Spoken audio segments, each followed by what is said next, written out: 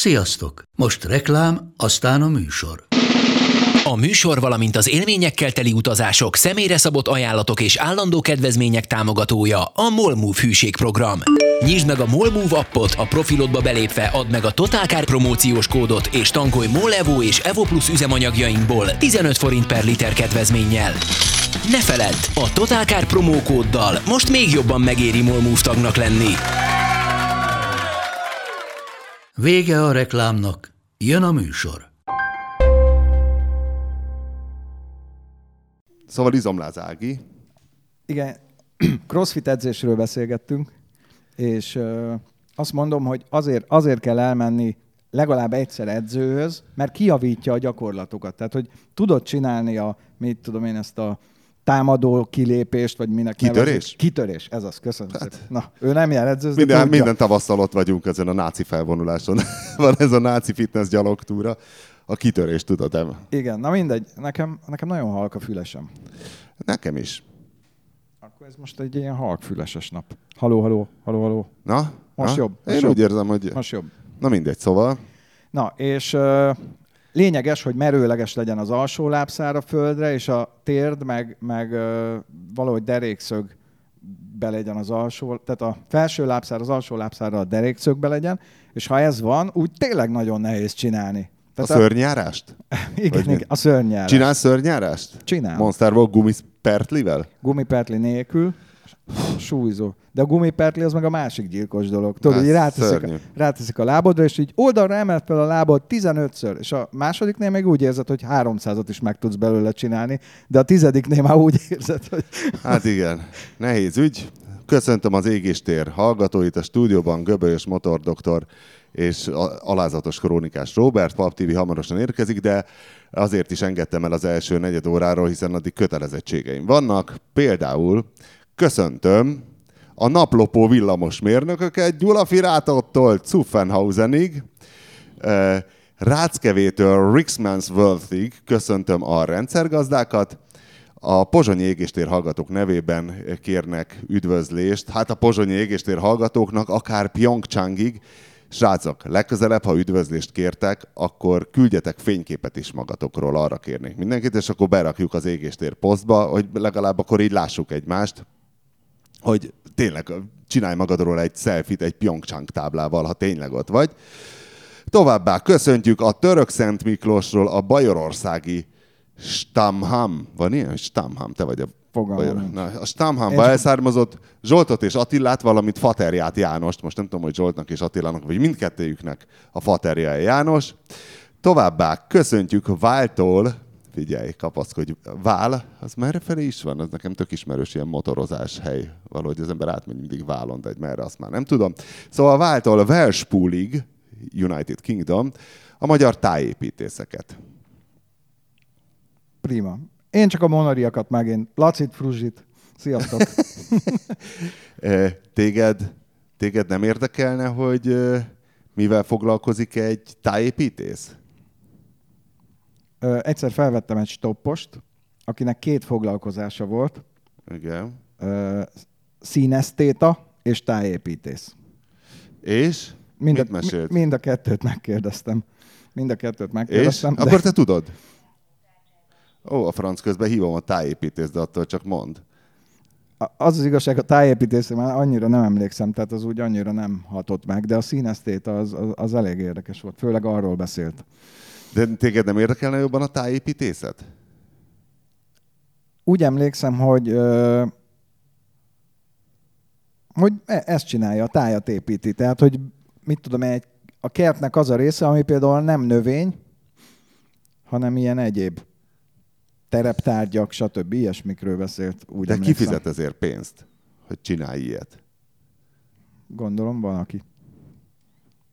Mindegy, megnéztem a kérést beküldő Józsefnek a közösségi médiás oldalát, és ott volt, hogy tényleg egy...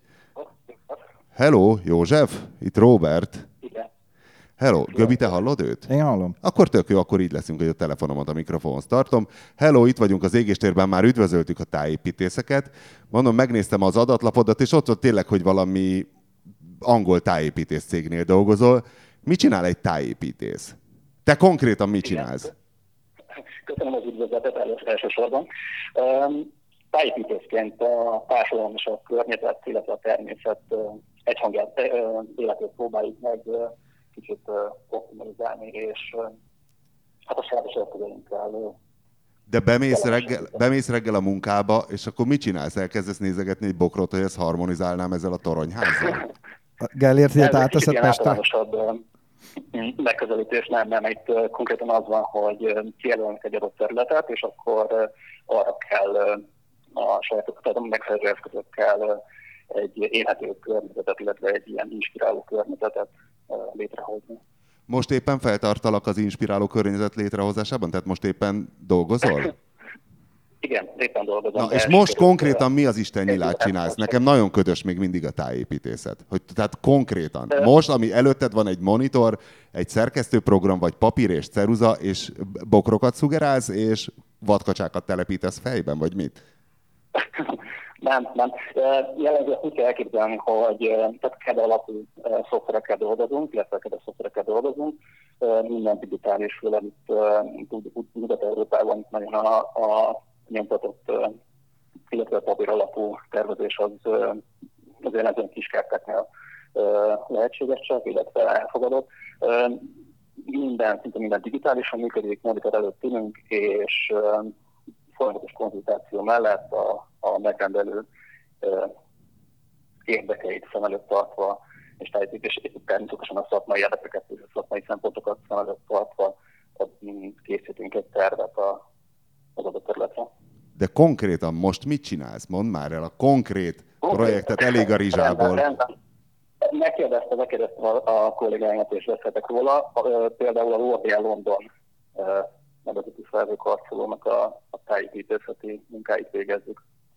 Az mi? Ez a Canary Wharfon egy magasház pár, amit leginkább lakófunkcióval terveztek. De mit csinálsz rajta? Mi tájépítészetileg egy felhőkarcoló? Mondd már meg. Gyakorlatilag a zöld felület részét, minden, ami zöld, minden, ami növény, azt mi tervezzük. És akkor gondolkozol, hogy hol legyen a buxus? És a végén beixeled a CAD programban? Igen. Például így megválasztjuk az adott fajtákat, tehát mindent az adott területnek megfelelően optimalizálunk zöldfelületi szempontból. Földrajzilag merre felé dolgozol? Tehát Londonban laksz? Vagy valami... Nem, Velszben lakunk, Velspúlban, és egészen pontosan, és viszont a cég az jellemzően Londonban és környékére dolgozik, illetve vannak nemzetközi projektjeink. Ajánlanád másoknak a tájépítészkedést Nyugat-Európában? Tehát jó biznisz? Igen, szerintem az. És nagyon sokan egykori egyetemi társaim, nagyon sokan találtak kint munkát. Tehát elég komoly a felszívó, tehát a munkaerőfelszívó erőként. Na hát köszönjük szépen Józsefnek, nem akarok másoknak ötleteket adni, hogy még emigráljanak, mert egyébként szeretjük a szorványmagyarokat, de hát miattuk estünk egy dagadt operett focista fogságába, aki éppen banánköztársaságot csinál az országból. De ha valaki, mégsem mondhatjuk, hogy halljatok éhen, tehát ha keresnétek pénzt, akkor József nyomán szeretettel ajánljuk nektek a tájépítészetet, és ha bárki bárhol a nagyvilágban köszöntést kérne, ezentúl elvárás a fotó valami helyi nevezetességgel, hát mint amikor Habony Árpád ugye lefényképezkedett a valamelyik washingtoni emlékműnél az aznapi újsággal. Na, megjött közben Pap Tibi is. A mai égéstér témája az volna, a Göbi írt egy véleménycikket 2 hete a felesleges biztonsági extrákról, vagy a hülye biztonsági extrákról? Valójában egyik sem, hanem azokról a biztonsági extrákról, amik lehetnének, de nincsenek, ellenben meg vannak olyan dolgok, amik pont nem biztonságosak. Tehát, hogy ilyen látszólagos az egész.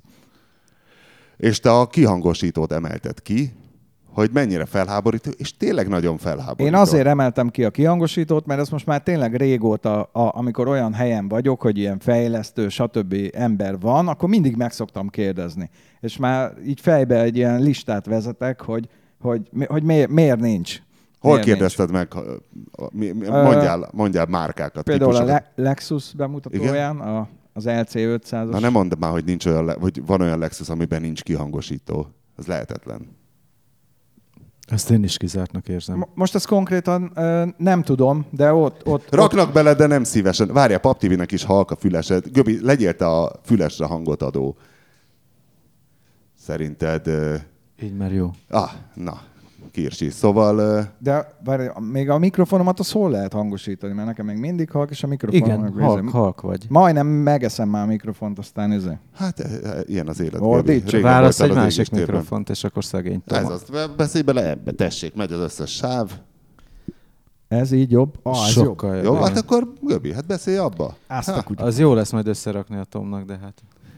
Egy sávot váltok. Néha egy sávot váltok index nélkül. Tudod, Okay? ez úgy szokott menni, hogy negyedik sávot dobhatom. Ugye a negyedik sáv a Nyegleó szokott lenni, aki amikor itt valami technikai malőr van, akkor beszokott avatkozni, és akkor, de néha Winkley alattomosan kérdez tőle valamit, és akkor van egy olyan sáv, hogy sokáig semmi, aztán egy dünnyögés, és aztán utána megint sokáig semmi, és a Tom meg szokta kérdezni, hogy a negyedik sávot dobhatom, és akkor negyedik sávról dünnyög valamit Nyegleó, de most akkor mondani kell a Tomnak, hogy ne dobja ki, mert akkor Göbi elejét dobja, igen. Hát ezek a totálkár szavakos hétköznapi. Szóval nem hiszük, hogy Lexusban ne lenne. Ne lenne, de valahogy így a biztonságnál ott is így szóba került, és akkor ott is megkérdeztem. És aztán... mit mondtak? Már nem tudom, hogy ki mit mondott, de ilyen válaszok voltak hogy általában azt fejlesztik, ami a konkurenseknél már megjelent, vagy tudják, hogy meg fog jelenni. Ez az egyik válasz. Tehát egymást nézegetik, és ha neki van, akkor mi is csinálunk. De hát kihangosító mindenkinél már lehet. Biztos van mindenkinél. Hát ilyen tök alapcuc. Ezt nem kell kifejleszteni, ez kész van. Igen, de valójában, persze itt nem erről van szó, hanem arról például, hogy akkor lenne tuti, és itt ebben igazán nem az autógyárak a problémásak, vagy a felelősek, hanem azok a, mit tudom én, a járműgyártók szövetsége, vagy nem tudom ki hozza ezeket a kötelezően előír dolgokat, mint például az ABS-t annó, meg a nem is tudom még mit. Hát a beszállítói lobby. Az is lehet, de vannak ilyen szervezetek. Szerinted a beszállítói lobby miatt tették Magyarországon kötelezővé az ABS-t? Ugye ezt európai szinten tették kötelezővé, volt egy türelmi idő, és azt Magyarországon azt ki is várták, de nyilván vannak olyan cégek, ahol bonyolultabb volt arra figyelni, hogy és akkor ide is ABS-szel hozták az autókat. Akkor nem a magyar lobby volt. Tehát nem, ez európai szintű. Magyar Bosch és Continental ártatlan, hiszen a Magyarországon kivárták a türelmi időt. Nekem az ilyen keréknyomás figyelő rendszerekkel kapcsolatban ez a benyomásom. A Göbi is ezen rágott be, tényleg. Emlékszem, hogy nincs kihangosító, de van keréknyomás. És vannak ezek a szar keréknyomás jelző rendszerek, amiből én még normálisan működött nem láttam.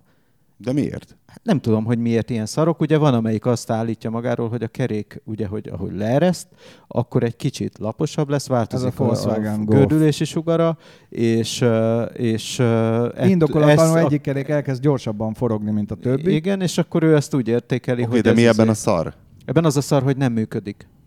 Például. Tehát, hogy én például ezt úgy érzékeltem, egyszer volt, meg is írtuk a Leon FR nagyon erős változata, defektet kapsz, nagyon peres a gumi, alig változik, észre se veszi. Én vettem észre, hogy mentem az M0-ásnak ezen a betonos szakaszán, és olyan, mintha olyan keményebben rugózna a jobb, azt hiszem a jobb első kerék volt. Mondom Nyegleónak, te figyelj, álljunk már, nézzünk már meg, hogy mi van. Jó, lecseréltük a kereket, beraktuk a leszerelt defektes kereket a pótkerék helyére, elindultunk, és 500 méter múlva jelezte, hogy pitty, defekt. Jobb későn, mint soha. Jobb későn, mint soha. Mind szar. Én ezt mondanám. Nekem az egyik autómban van, és tök jól működik. És akarsz fölrakni egy téli garnitúrát, ugye, és felnistől, akkor a felnire veheted meg a gyári defekt, mi az istennyilázó rendszert. Igaz. 20 000 forintért darabját, elmennek a P-be. Az csak arra kell, amelyik jeladós. Hát igen, a jeladósokra. Jeladós. Az legalább még közelebb áll a működéshez. A másik, amelyik eredendően hulladék, ahhoz Igen, az akkor tud jól működni, hogyha a légvesztéskor a dinamikus sugár jelentősen változik, és tudja igen, és érzékelni. peres guminál cseszheted. Nekem 195/65-ös, azzal működik egész jó. Hát én azt mondanám, hogy ez az, ami kurvára nem számít, és Na akkor mindegy, megindokolják Jó, de ezzel az a a Leon hülye FR széndioxiddal, ami ugye, azt tudjuk, a Bandi, még mikor volt ez a fogyasztás méregetős sorozatunk a Lacházi reptéren, és akkor leeresztettünk, basszus, egy bárt leeresztettünk a 2 báros gumiból, az égvilágon semmilyen kimutatható fogyasztás növekedést nem tudtunk észlelni. Semmit. Ez minden évben meghallgatod. Nem fogyasztott többet? Nem fogyasztott, semmivel se fogyasztott többet. Lehet, hogy ki lehet mutatni 10 évvel valami ilyen csillagászati módszerrel, de hogy a jobb lábadban több van 100 000-szer, az hétszentség. De most nem ez a lényeg, hanem az a lényeg, hogy miért nem azt tették kötelezővé, hogy kihangosító legyen, miért azt tették kötelezővé, hogy a guminyomást figyelje, például. Tehát most én nem az autógyárakat hibáztatom, illetve ez politika egyébként. mert az autógyár is mondhatná, mi úgy ítéljük meg, hogy ez egy elég fontos biztonsági tényező, hogy ne beszéljenek kézből, ezért a mi autóinkban mindbe benne van a Bluetooth modul, stb. Egyébként a legelfogadhatóbb magyarázat az volt, hogy ugye ezt a Bluetooth modult, ezt külön engedélyeztetni kell, és az ilyen engedélyeztetésnek, meg a matricázni kell a műszerfalpanelt, meg mit tudom én, tehát egy csomó ilyen dolga van, egy csomó járulékos költség De van. miért ez műsorszórásnak minősül? Vagy milyen engedély kell? Rádiófrekvenciás hulladék. Igen, valamilyen... Mondjuk ez a Bluetooth is egy önmagával se kompatibilis. Ez meg a másik volt, hogy azt mondták, és azt hiszem ezt is, ezt nem is tudom, ki mondta, de egy ilyen komoly, még az is lehet, hogy az Audinál mondták, azt mondták, hogy nagyon nehéz megoldani a kompatibilitási problémákat, hogy a sok telefonnal mindegyikkel működjön. Igen. De mondtam, de a Bluetooth-ra is van egy szabvány, meg ez. Hát van szabvány, de mégis ledobja, nem veszi, nem automatikusan, stb. Bezzeg azt a rohadt indukciós töltőt, azt milyen lelkesen rakosgatják Igen. már az autóban, mert azért el lehet kérni 120 000 forintot az extra listán. Na, nyilván a pénz számít itt Persze. is. Tehát, Pedig ott gyakorlatilag olyan telefont kell venned, amit majd tud az autó tölteni. Tehát ott az autóhoz fogsz egy telefont venni. Jó, de hát legrosszabb esetben is, egy hátlapot. ha nem kompatibilis a te Bluetooth-oddal az autóban, veszel egy olyan telefont, mert egy autó értékéhez képest mondjuk még egy 100 000 forintos telefon, amivel mondjuk nekem még soha nem volt olyan, hát rengeteg tesztautóban ülünk, és amelyikben volt kihangosító, egyszer se. Van, amelyiknél szar a menü, kacifántos a párosítás, de hogy nem működött volna, olyan nincs. Nekem olyan volt, például volt az a Kubot telefonom, és az a BMW-kkel, amely nyilván egy árkategóriát jelent a Kubot telefonokkal a maga nemében. Figyelj, én az M760 L-vel úgy párosítottam az Aukit telemet, hogy mint a kisangyal. Állandóan azt csinálta, hogy így megszakadt, mit tudom én, 3 másodpercenként a hang. És borzalmas volt, egyszerűen nem lehetett Hát a semmi. kínai titkosszolgálat ilyenkor vett mintát a Ilyenkor fedélzeti töltötték elektronikában. le, igen. Már azóta egy remek M5-ös vagy 5-ös BMW szoftver fut minden kínai autón azóta. Na mindegy, szóval a lényeg az, hogy ilyen hülye biztonsági extrák vannak, mint például ez a sávelhagyás. Várjál, most az lett kötelező, nem? Nem. Tehát Nem, rengeteg autóban van ilyen nem. holtérfigyelő bizbasz. Nem kötelező, de Pluszpontot adnak az Euro NCAP-on. Így van. nem az, hogy pluszpontot adnak, hanem levonnak, hogyha ha nincs. Tehát ez gyakorlatilag akkor kötelező. Hiszen mindenki, Jézusom, 3 csillag, Na ott most a törést tesz, ebből van úristen, az- mind meghalunk. Ebből van az, hogy beraknak olyan szarokat, mint a Suzuki, hogy megbolondulsz 2 méter után Budapesten, mert folyamatosan sipákol meg minden, hogy most azonnal fékezzél meg minden, és nincs semmi. Na most itt vagyunk hárman, akik azért szoktunk tesztautókon. Ti többet, én kevesebbet. Ti ki szoktátok kapcsolni ezeket a dolgokat, vagy hagyjátok, és hogy hagy működjön?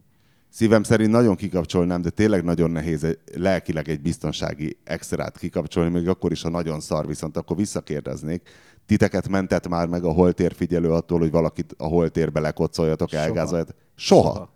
Nem. Szarok. Tehát ha én látom... Annyival nagyobb izével jelzi be, hogy már még telibe látod a tükörben, még ott sincs a közeledben, és már ott világít, hogy neked ott a holteredben van valaki, pedig ő neki ugye kéne mérni a sebességet is, vagyis az, hogy közelít-e feléd, vagy tartja a távolságot, és közel nincs a holteredhez, hisz látod a tükörben, és nem a seggét, hanem az autó orrát. Van egy csomó ilyen. Hát meg Ugye ha túlpánikol minden. Elmész mellette, a jobb oldali sávba megy, te megelőzöd, és elé akarsz betérni, akkor is kirakod az indexet, és néha becsipog. Pedig meg sokkal lassabbak, igen. Hogy indexelsz, és másodpercek telnek el, míg észleli azt a tényt, hogy indexelsz. Igen, tehát ez zavaró. Én megmondom őszintén, én mindig kiszoktam nyilván próbálni. És van, amelyik ilyenkor visszarántja a kormányt, ugye, mert az ugye a sávváltás milyen izénél van, hogy mennél a sávba, indexelsz, és akkor ő 2 másodperccel később látja úgy, hogy indexelsz, és addig elkezdi visszatépni a kormányt azzal az iránnyal ellentétesen, ahova te húznád. Meg a legszebb az, amikor valakinek hirtelen ki kell kerülnie valamit, nyilván akkor nem azzal tölti az idejét, hogy indexelgessen, hanem félrerántja a kormányt, és az autó visszarántja. Ugye most volt ilyen az Anti-írta a Lexusnál, az LS-nél, meg még régen a Bandi járt így Mercedes-szel, hogy valami biciklis ki akart hirtelen kerülni, és akkor visszarántotta rá a kormányt. És akkor ugye az Euro NCAP így tesztelgeti ezt, és akkor mit csinálnak? Kimennek a reptérre ezzel az istenverte felfújt autó hátuljal, hogy az megáll-e, vagy nem áll meg minden. A reptéren minden működik, mindenki megkapja a kis pontjait, és elmész itt a rakpartra, és kész vagy a végére. Tehát, hogy kikapcsolod a fenébe, különben megbolondulsz. Ezek a holtérfigyelők, akkor megállapodtunk 3-ból 3 azt mondja, hogy szarok, a sávelhagyás figyelők. Mindegyik szar egyébként. Tehát, de nagy részük szar. De nagyon sok. Egy szerintem nagyon jó, ami nekem nagyon tetszik ezekből az idióta idegesítő csipogókból. Volvo-ban volt, meg más autó, több ilyen drágább autóban volt. Ez, hogyha kitolatsz, keresztforgalom, igen. Jó. Az figyelmeztetett, és az korrektül figyelmeztetett. Mit csipogsz, és ott jön a biciklis. Hát meg van, amelyik be is fékez, ugye? Tehát, hogy van olyan, hogyha jön ott valaki... És a végén Paptibi nem tudja beparkolni a BMW-t a garázsba. Ezt én is Volvo-ba. Igen. Van most is, van ez az XC40-esben is van. Meg XC90-esben, és tuti jó. Tehát így, ahogy tolatsz ki, jelzi, hogy az jó. A másik meg ezek a sávvizé, amelyik bekormányoz. Tehát, hogy úgy van, nem azt csinálod, hogy önvezetünk, meg nem tudom mi, hanem az van, hogy te mennél az autópálya sávban, csak mondjuk nem a geometriai középvonala mentén mennél, és elkezdi neked behúzni, hogy már pedig neked geometriailag ott pont középen kell menni. Nem ideális íven autózgatunk, meg ilyesmi. És akkor elkezd bekormányozni. És akkor most ebben a Volvo-ban is így kapcsoltam ki, hogy majd ha ti mentek bőribe helyettem, kis barátom, akkor kormányozgatsz te helyettem, addig nem. De például az Audi az tök jó, mert ő neki van, lehet állítani, hogy mekkora erővel viaskodjon veled? Hogy viaskodjon, vagy ne viaskodjon. De nincs a Kreszbe benne a sávon belüli jobbra-tartási kötelezettség? Tehát elviekben a sávon belül is nincs. Jobb oldalon kell. Biztos? Nem, biztos. Ki mondta? Nem. Sávon belül miért kéne jobbra tartani, akkor elütöd az összes biciklist. Ja, nyilván nem elütni kell a biciklist, de hogyha üres a sávod, akkor a sávnak a jobb oldalán kell menni. Mert. Nem? Én erről nem hallottam, de ez mondjuk semmit se jelent, hogy én erről nem Szerintem hallottam. Nincs, de szavaztassuk. Biztos lesz egy... Ez a legjobb. Az összes törvénnyel csináljuk ezt. Ha megszavazzuk, betartjuk. Ugye, amióta úgy leegyszerűsítették a Kreszt, hogy lett valami parlamenti bizottság, hogy milyen például a motorosoknak is elviekben ott kellene menni. Ezt már megváltoztatták. A jobb keréknyomban. Azt már megváltoztatták. Figyelj, Göbi, miért van az, hogy ilyen tanfolyamokon, meg könyvekben is azt írják, hogy hol motoroz, hogy a belső keréknyomban.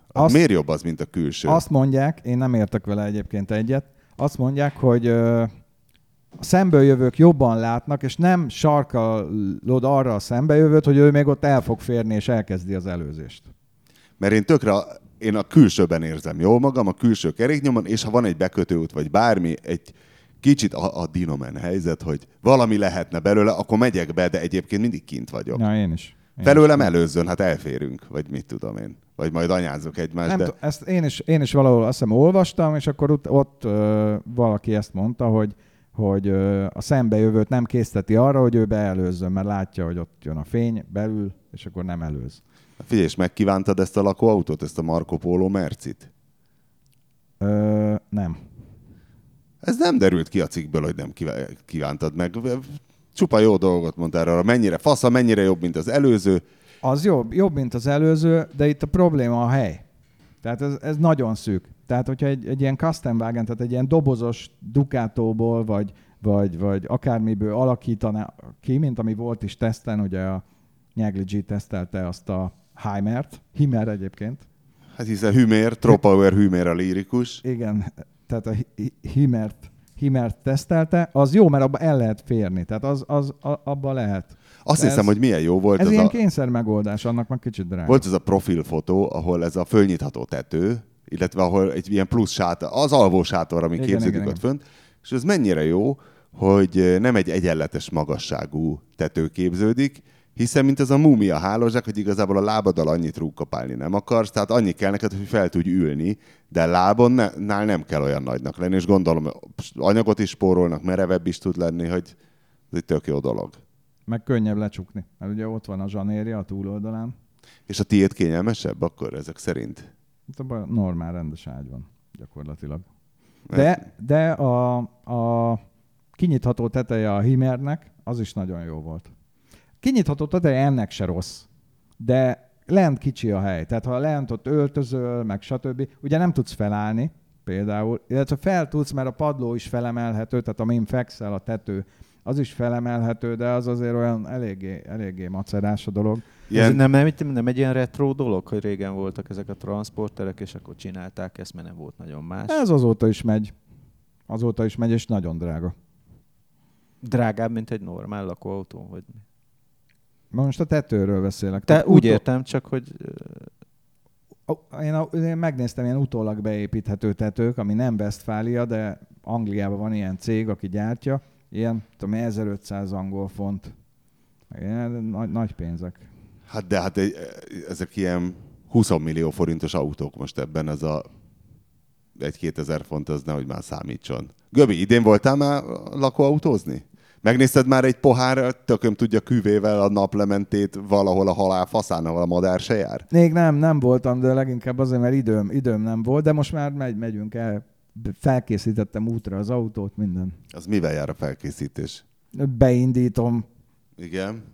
Ott jár az udvaron. Hálózatra raktam, hogy a aksikat kicsit megtolja. Ugye van a munkaaksi, meg az autónak az aksia. Van egy beépített töltő. Megnéztem a vizeket, feltöltöttem a vizet, mert nekem az első fagykor a fagyszelep kinyitott, azt az udvart elárasztott a vízzel, mert még volt víz a víztartályba, azt leengedte oda. Ilyesmi. Azért öröm egy Göbivel az élet, mikor a fagyszelep. Főleg egy német háziasszony. Milyen boldog, hogy Göbi ellen. Valami botrányos dolog nem történt vele? Nem jött meg Pere Laci egy újabb borzalmas roncsal, és nem jelentkezett be a csótánnyal, hogy azt oda parkolná, vagy ilyesmi. Tehát ilyen kaland nem volt. Nem. Nem, majd most jön a poszt, hogy mi van csótányügyileg. Épp újítja fel a csótányt, nagyon jó. Én tényleg arról is jutott eszem. Még a sávelhagyásról azt akartam csak elmesélni, nem tudom, jártak-e a budai rakparton, ott a Comedy Uszoda előtt, hogy az volt az, ahol Tarlós István egy hiszti rohamában felmaradta a buszsávnak a jelzéseit, de úgy, hogy ilyen kráterek lettek, tehát ilyen több centi mélyen. Szerintem azt kultúráltabban is le lehetett. Én egy ilyen csiszolóval kultúráltabban leszettem volna, mindegy. Tehát ilyen több centis bemélyedések lettek, tehát a robogóval kicsit para is volt, és most azt vettem észre, hogy képzeljétek el, leaszfaltozták a lukakat. Csodás. Tehát Tarlós, akit zavart a busz, sem először szétkúratta, aztán megjavították. Nem, ott egyébként tudod, mi lehet a szituáció? Most én ugye járok arra, és ezen sokat gondolkodtam. Ott ugye az volt idézőjelben a gond, hogy az egy buszsáv volt, amiben nyilván a végén, ha mondjuk jobbra akarsz fordulni, akkor ott a végén meg van szaggatva a vonal, oda bemehetsz, és emiatt hivatalosan a jobbra kanyarodóknak végig kellett állni egy teljesen fölösleges dugót, amikor dugó van, vagyis reggel, meg este, meg napközben, és akkor szerintem, mert ugye ez olyan kanyarodósáv lett, ahova mindenféle járművel behajtani tilos, kivéve busz, taxi, meg robogó, vagy motor, ami lényegében azt jelenti, hogy a jobbra kanyarodók mehetnek ott, meg az összes többi, és nem szabálytalan, hogyha valaki az elején végig megy ott a sor mellett, mert régen ez szabálytalan volt. Tehát, hogy valamilyen nyakatekert megoldás ez. De nem azt mondom, hogy én lefekvés előtt a Kreszt olvasgatom, mert ez nem lenne igaz, de mintha erre egy nagyszerű kiskapu lenne a Kresztben, És mintha ennek egyszer utána néztem. Hogy egy sarkot lehet menni, de ez nincs benne. Nem, nincs definiálva, hogy nincs mennyit. benne. Felkészülhetsz a kanyarodásra. Tehát igazából a tarlósnak se kellett volna szétkúrni azt a buszsávot, nem, csak de szólni ott, a sofőrjének, hogy figyelj Józsikám, készülj fel a kanyarodásra. Nincs a Kreszbe olyan, hogy prémium autóval sokat lehet menni a buszába, ilyen fókusszal, meg ilyesmivel keveset, mert én Pesten ezt látom. Hát, ja, van egy ilyen. Meg van a másik, hogy BMW-s előtt nem szabad menni, mert ideges lesz. Teljesen mindegy, hogyha 5000 méteren keresztül van sor, és hogyha te nem tapadsz úgy az előtte lévő autóra, hogy ott kevés legyen a hely. Tök ugyanannyival mész, tehát hogy megyünk 42-vel, ahogy mindenki más. Ha te nem tapadsz eléggé rá, akkor nem mentél elég gyorsan. Meg kell előzni. És ez pont egyébként... Érdemes egyébként elengedni az ilyen BMW-seket, mert azok attól kezdve elvégzik helyetted a nyomasztás feladatát, én hogy ezt szoktam menjetek csinálni. Persze. Ma van a közlekedési kultúra napja, csak mondom. Tényleg? Aha. Tényleg? Motorral jöttem, olyan óvatosan előzgettem. Ó, csodába. Ha ezt tudom. Közlekedési kultúrának van napja? Igen. Május 11. És mit mond a közlekedési kultúra napja, amikor egy román rendszámú mentőautó megy előtted az M5-ösön, kék villogóval, 129-el. Nem, 130-al. Hol? Az autópályán. Hát 130 mögötte kell menni, úgyis váz gyorsabban 130-nál. Nem előzheted meg? A külső sávba megy. Mi történik, ha elindul 130-al az autópályán egy mentőautó kék villogóval? Megelőzik sokan. És ha mindenki betartja a közlekedés szabályait, akkor mi történik? Akkor egy dugó lesz mögötte. Nem megállni vagy köteles, ez egy félreértelmezett dolog, ettől a mentősök is ki vannak borulva, hogy mikor jönnek a szirénával, és mindenki megáll, ahelyett, hogy menne tovább, és valahogy amikor lehet próbálni elengedni. Szóval, hogy ha jön a mentő hátulról, senki se álljon meg. Van, aki megijed. Egyébként most bekövetkezett 2 napja én volt. Én is megijedek megijedni, mindenki megijed, csak azért még nem kell megállni. Nekem most 2 napja volt, és teljesen padlót fogtam. Most először köszönte meg a kék villogóból a rendőr, hogy elengedtem. Nem hittem a szememnek. Szokták. Tényleg? Szokták, igen. És tényleg ti, ha motorral vagytok, szoktatok integetni motoros rendőrnek?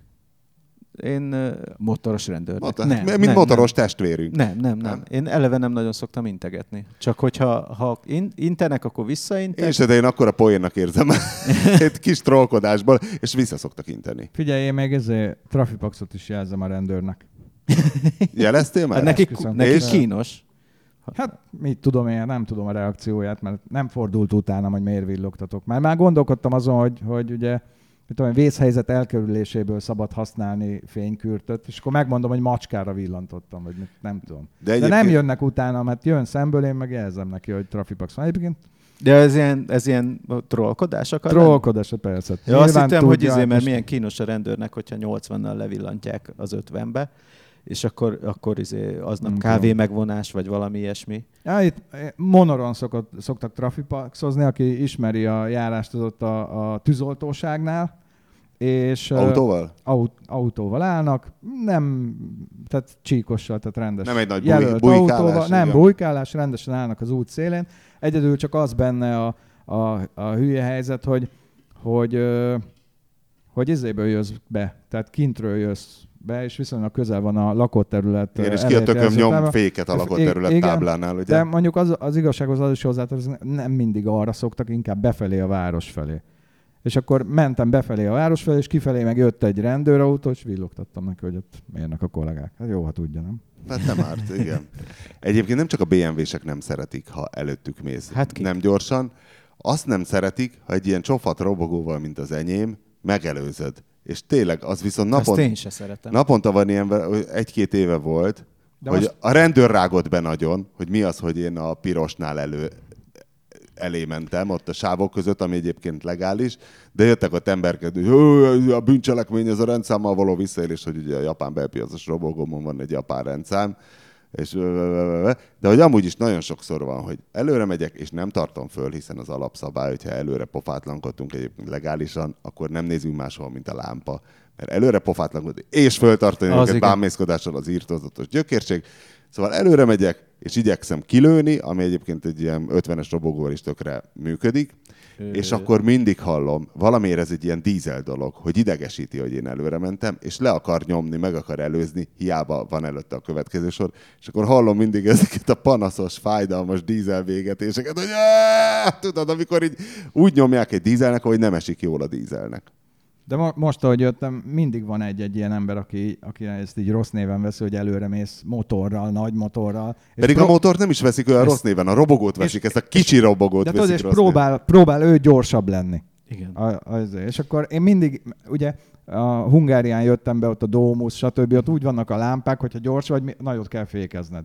Ezért bár előre megyek, de nem egy kerékkel indulok, hanem csak így normálisan, mert tudom, hogy mire odaérek, addigra lesz zöld a lámpa. És akkor ő így megelőz, nagy fék. Akkor megint elmegyek mellette. És ez már egy ilyen öldöklő küzdelemnek tűnik az avatatlan szemlélő számára. Most sose tudom ezt értelmezni, hogy akik így próbálkoznak így nagy motort megelőzni, azok még soha nem mentek nagy motorral, vagy mert ez egy Lexus volt, egy szürke színű Lexus, még a rendszáma is.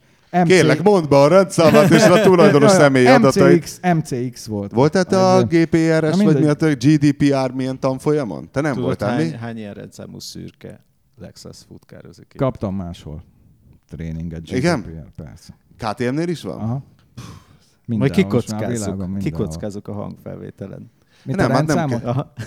Na mindegy. És ő is így állandóan így nyomtag ezt. És Tom úgyis nem rakja be ezt a sávot, tehát úgy sem lehet hallani, miről beszéltél. Jó, hogy beszélek. Tehát mindig azon gondolkodom, hogy akik így próbálnak nagy motorral versenyezni, azok még nem ültek nagy motoron, vagy nem tudják, hogy mire képes egy ilyen 1000 köbcenti körüli nagy nem motor. Nem tudják. Figyelj, az emberek, tehát hogy annyira nincsenek képben ezekkel a dolgokkal szerintem, hogy az hihetetlen. Tehát nem is kell nagy motor. Egyszer mentem Maserati Quattroportéval. Azt azért az úgy ott van. Tehát, hogy látod rajta, hogy ez valami különleges autó. V8-as Ferrari hangja van konkrétan. De nem 6 tengeres a Quattroporté? Akkor melyik Maserati a V6-os? Az még az F 430-as motorja volt benne. Ja, jó. Most már, de szerintem most is V8-as, de nem V6 turbo volt. Ja, most már van egy V6 turbo, igen. Na mindegy. De ez tényleg már beindítod, és akkor is ilyen Ferrari. Valaki emberkedni akart veled? És vagy akkor megy ott érted a Diesel Clio, és tudod ugyanez, hogy ordít a kis Clio, meg nem tudom, és nem látod, hogy figyelj, ez az ember ez azért nem megy, mert nem akar menni. Nem kell megmutatni, hogy meg akarod írni utána a népítéletbe, hogy még Maseratiknak is lehet meglepetést piros lámpánál meglepetéseket okoz. Tehát a nagy motor az meg tényleg olyan, hogy amikor még nekem volt az a 250-es Hondám, ami csak 36 lóerő volt, hát az mindent megevett, mindent. Hát az én vínom, amelyik 2,5 lóerő, hát azzal is tényleg ki lehet lőni. Pláne ilyen 60-70-ig. Tehát igen. Tök gyorsan. Az a nagyon nem mindegy, hogy egy ilyen szaros robogón ez a variátoros ez a fokozatmentes hogy egyszerűen meghúzod a gázt, és az első másodperc, az nagyon sokat számít, hogy akkor te már mész 20-szal. És hiába egy ilyen gyönge kis fos, és hiába vagyok én majdnem 100 kiló, igazából. De nem is értem, mert semmilyen hátránya nem származik belőle. És most nem akarok az autósok ellen beszélni, mert autós is vagyok, meg robogós is vagyok. Tehát, sőt, a kettő között gyalogos. Sőt, néha a kettő között igen gyalog megyek. Sőt, néha úszni is elmész, de nem vagy hajó. És tehát, hogy semmiféle hátránya nem származik belőle, hogy te elmentél mellette. De rossz érzés. Életemben egyszer volt az, hogy tényleg így elbambultam így a buszlámpánál ráadásul, hogy nem vettem észre, hogy fölgyulladt a busznak a izéje, és hallottam a hátam mögött ezt, tudod, mondom, mi van? De olyan nem is volt hangos, mert sisakban vagy meg minden, és egy ilyen kis nyi. Ez kiderült, hogy ez a dudája? Ezeknek azt hiszem Volvo busz volt, és szerintem valamilyen egy dolláros kínai duda van benne, vagy nem tudom mi, mert 50-es robogón komolyabb duda van, mint a buszokon. Mondjuk neki ott van a megjelenése, oké. És akkor szegényt föltartottam legalább egy másodpercig, de tényleg tökre illik odafigyelni. Hát meg a másik a motorosoknál, vannak az amatőrök, hogy előre megy, de nem áll ki a sorból. És a másik motoros, amikor jön a háta mögött, az ott beszorul az autók közé a darálóba, az azért nem klassz. Minden esetre rosszul esik, tehát én aláírom, rosszul esik, ha megelőznek. Nem azt csodálom, hogy rosszul esik neki, csak hogy a kortexével nem nyomja el a hipotalamus, tehát a gondolati síkon az indulatot nem tudja nem tudja mérsékelni, mert például én is, ha véletlenül nagy motorral vagyok városban, és tudod, olyan szarérzés azokkal a kis lefingott pizzafutár szarok mennek el melletted. V-Max Zsolt egyszer napokig lelkibeteg volt, hogy öregem, és a V-Max-al voltam, és megelőzött a postás Simpson, és próbáltam küzdeni vele, de hát egyszer annyira jól ment, nem tudtam mit csinálni. Ez engem annyira hidegen hagy, de egy dologra nagyon emlékszem, az még legalább 10 évvel ezelőtt volt Egerben, egy robogós csávóval lámpától lámpáig versenyeztem, úgyhogy 10-ből 9-szer alul maradtam. És milyen robogó volt? Fogalmam nincs, egy ilyen átépített őrület volt, de már onnan vettem észre azért, akkor több mint 10 év volt, már nekem a FI 1002-esen volt, hogy rajtnál így ráhúzta a gázt, mint az állat, és azonnal felpörgött neki a motor, és a variátor csak nagyon nagy fordulaton indult el, de ugye az rögtön elindult, és így ilyen 30-40 méterig ilyen 15 centit fenntartotta az első kerekét. És azt mondja, nem bírtam olyan szépen kezelni. De rendszámos volt, vagy A50-es? Dehogy is ilyen A50-es. Mi lehetett akkor? 125-ös valami nagyon... Hát biztos nagyobb hengeres, meg ugye a variátoron sok múlik, hogy milyen fordulatszámra van hangolva, meg minden. De az ilyen 100-ig úgy gyorsult, hogy az elején akkora előnyt szerzett az FI 1002-eshez, hogy már nem értem utol. Mi a tököm az FI 1002-es? A Tableau-kodnak a túra változata. Majd. Az kardános, nem? Valami idomos? Nem, az FIR. Félidomos. FIR az újabb, annak az őse. Az FIR is 10 éves már, vagy 20. Na, hát ez még régebbi. Vagy kardános, nem? Nem, ez nem kardános? Nem, a FIR a kardános, ez még láncos volt. Ez ilyen szupersportmotornak indult FI 1100-as néven. Akkor ez erős volt. Hát igen, 120 lóerős. És ott alázott a pizzafutár. Simán alázott. De úgy, hogy tehát 50-ig ilyen másfél motor hosszú. És én is tudom, hogy ez normális. Mégis rosszul esik, mikor most ott nálam ez a Harley, és ott is nyilván megalázott az összes robogós, aki arra járt. De akkor is egy rossz érzés, és így magamban rögtem, hogy én ilyen hülye vagyok, de hát akkor is. De igazság szerint az van, hogy itt a városi forgalomban ugye lámpától lámpáig mész többnyire, pláne ilyen nagyobb forgalomban, és az van, hogy az a tempó, amit így lámpától lámpáig tudni kell, az pontosan az, amit az 50-es robogó tud. Igen. Tehát amikor én 50-es robogóval mentem, akkor is mindig odaértem, amikor kellett. Mondjuk úgy, a nem hivatalos 50-es robogó. Nem, a hivatalos. Nem. Az enyém, ami a tiéd volt. Az se hivatalos. Göbi, tényleg többet megy, mint 40. Kéne csinálnunk lassan egy kamuadásvételét, mert annyira kötnék rá egy biztosítást így néhány év elteltével, de nem lehet csak az adásvételi alapján, és azt meg nem találom. Fogsz fizetni, akit elütsz annak. Hát egyébként meg mellékesen szerintetek kiből könnyebb kivasalni a pénzt, belőlem vagy egy biztosítóból? Szerintem belőled. Szerintem kb. Persze. Tehát oké, hogy veszélyeztetek mindenkit, de szerintem... Na mindegy, én megkötném azt a kurva biztosítást, de kéne az adásvételi. Úgyhogy kéne, majd hamisítsunk egy adásvételit valamikor, ha ráérünk. Jó. Mindenki. És most mivel vagy, Göbi? Mi ez a Super Duke, ez a te motorod? Nem, ez egy 990 Adventure, KTM 990 Adventure. Akkor nem tudom, miért emlékeztem Super Duke-ra. És azzal akartak veled emberkedni? Jézusom. Ennyi. Ráadásul ez egy 2011-es Dakar Edition, aminek a blokkja az erősebb változat. Tehát... Na jó, hát tök mindegy, hogy az erősebb vagy a gyengébb, hát tényleg egy ilyen rendes nagy motor. Ja. Ráadásul viszonylag rövid áttétele is van, tehát nem győzöd rakosgatni be a fokozatokat, hogy így gyorsulsz, mert nagyon jó megy. Csak nehéz lent tartani az elejét. Hát rá kell feküdni, mint az ilyen rendes dragpilóták. Mint a versenyrobogóra. Mint a motocross rajtnál, így ülök felemelt könyökökkel előredőlve. Hát mert várod a pizzafutár, tudod, hogy ja Istenem, nehogy megint megalázzam. De én tényleg annyira nem szoktam. Tehát így utcán is, hogyha látom, hogy valaki így erőködik, akár kocsival vagyok, akár motorral, hagyom, hogy menjen a francba, már semmi kellene nincs ezekkel. Hát csak egy kicsit húzni kell a gázat. De kit érdekel? Hát hadd menjen. Hát, ha nem sietek, nem sietek. Ha meg sietek, akkor úgyis kikerülöm őket jobbról-balról mindenhonnan. Kerítésen, járdán, fán.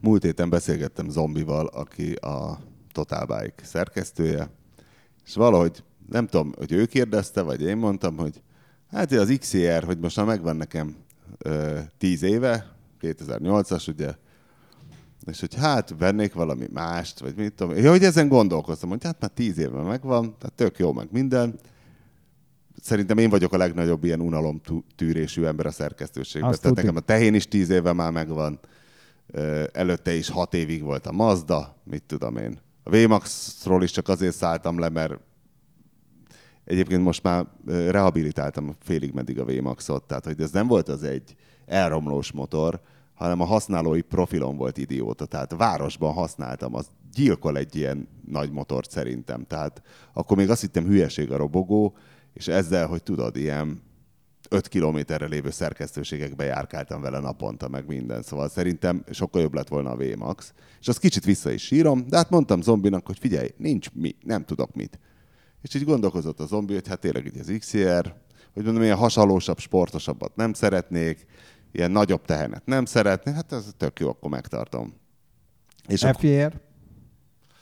az FR az meg ilyen végtelen túrákra való, végtelen túrára nem mennék, tehát én ilyen max. 3-4 napos túrára megyek, arra meg tök jó ez az XR. Tehát én nem akarok 200-al elmenni Írországig, mint Gumisrudi, és ott túrázgatni, mert arra az FR az tökéletes. Nekem az már túl nagy tehén, azok a dobozok, ott nyomaszt, nekem ez a Naked formátum, ez tökéletesen megfelel. Na és akkor az történt, hogy Zombi kitalálta, hogy csinálna egy összehasonlító tesztet, és akkor lenne a Triumph-nak a Speedmaster, vagy mi a tököm, egy ilyen, tudod melyik a Triumph Speedmaster? Nem. Hát kérlek szépen olyan, mint az összes többi, mint egy ilyen Bonneville, vagy Bonneville, nem tudom, hogy mondják, tehát egy ilyen retro de kicsit ilyen cruiseres, kicsit ilyen Harley-s, ilyen nagy kormány, kicsit talán, ha egy kifelé van a kerék, az a meredekebb, vagy a laposabb villaszög? Kicsit laposabb villaszög, ilyen kicsit boomslip gumi. És akkor, hogy nekem meg intéz egy Harley-t, egy Fatbobot, hát mondom, jó van, de mondom, hadd menjek én a Triumphért, mert ott nagyon szórakoztató a forgalma, az ugye Norbival mindig nagyon sokat rögünk, meg közelebb is van, de ezt ő már lestoppolta magának nem véletlenül, úgyhogy én mentem Budaörsre a Harley-ért. És akkor elmentünk, ja hát ugye a KTM-nél mennyi időre adjátok ki a tesztmotort? Hát 3-5 napra. Annyira egy purutyaság ez most komolyan, hogy a Harley is úgy ott, hogy hétfő reggel viszem el, és szerda reggel legyen vissza. És akkor Isten kezébe vagyunk, hogy esni fog-e az alatt. Tehát nem lehet letesztelni egy motort 2 nap alatt. Jó, le lehet, mert lefotóztuk, megírjuk, stb., de ez egy nagyon purutyaság. Miért nem lehet azt egy hétre kiadni? Általában nagyon be vannak osztva a motorok már ilyesmik miatt. Tehát ilyen logisztikai Mi az, hogy be vannak osztva? Persze, hogy be van osztva, ha csak egy van. De nem úgy, mit tudom, van egy importőr, és pláne ott, ahol több országot kezelnek, mint például a KTM esetében, egy motornak kell menni itt fél Kelet-Európát végigjárni. Nincs hány újság van? Nem lehet olyan sok újság. Én országunként odaadnám az 5 legnagyobbnak. Az 5-7, az érted, az egy bő hónap. És megadjam a számát a főnökömnek? Mert én is egyébként így csinálnám, de... Ja, akkor... A motorral aztán végképp az a baj, hogy tök más, hogyha egy városban szaladgálsz, el kéne vele menni messzebb, meg hogyha ilyen túrás, fotózni szarab. Én ezzel tisztában vagyok. Tehát ez Na jogos. mindegy, és az volt, hogy akkor elmegyünk, mert akkor úgy lesz, hogy én megírom a Harley-t, a Zombi megírja a Triumphot, plusz még írunk együtt egy összehasonlítót. És akkor elindultunk így a városba, hát mi a tökömet csináljunk, hát van gyakorlatilag egy napunk, hogy mindkettőnek jó, és remélhetőleg nem esik, és akkor hát Budapest, Dobogókő, Esztergom, és oda-vissza, és akkor, vagy mit tudom én, a Dunakanyarba vissza, hogy ilyen krúzolás is legyen. Na és akkor mentünk, elindultunk, és így fölmentünk, ja nem, félúton fölfelé egyszer cseréltünk, majd fölmentünk teljesen a Dobogókőre, na és akkor elkezdtük mindketten lelkesen köpködni a másik motort, és ez tök érdekes volt, hogy én azt hittem, majd a Zombi is mondja, hogy de jó, hogy átülhetett a Harley-ra, hogy ez mennyire zseniális, és hogy micsoda egy köpedék ez a Triumph.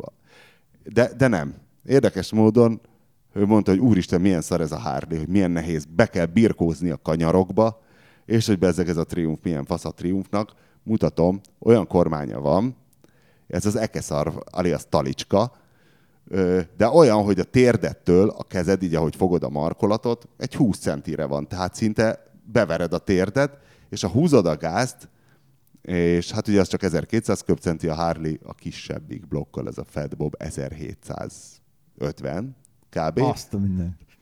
De erőben nincs nagy különbség, egy 10 ló talán, de ha így áll, mint egy talicska, és húzol egy gáztot, mintha le akarnád tépni a markolatokat, ha kapaszkodsz vele, nagyon szar érzés. Meg az egész egy borzasztó krahács volt, de ez egyfelől egy érdekes tapasztalat volt, hogy ott vagyunk ketten, és hogy azt hinne az ember, hogy nem nagyon szoktunk autókon ilyen szögellentétes véleményre jutni.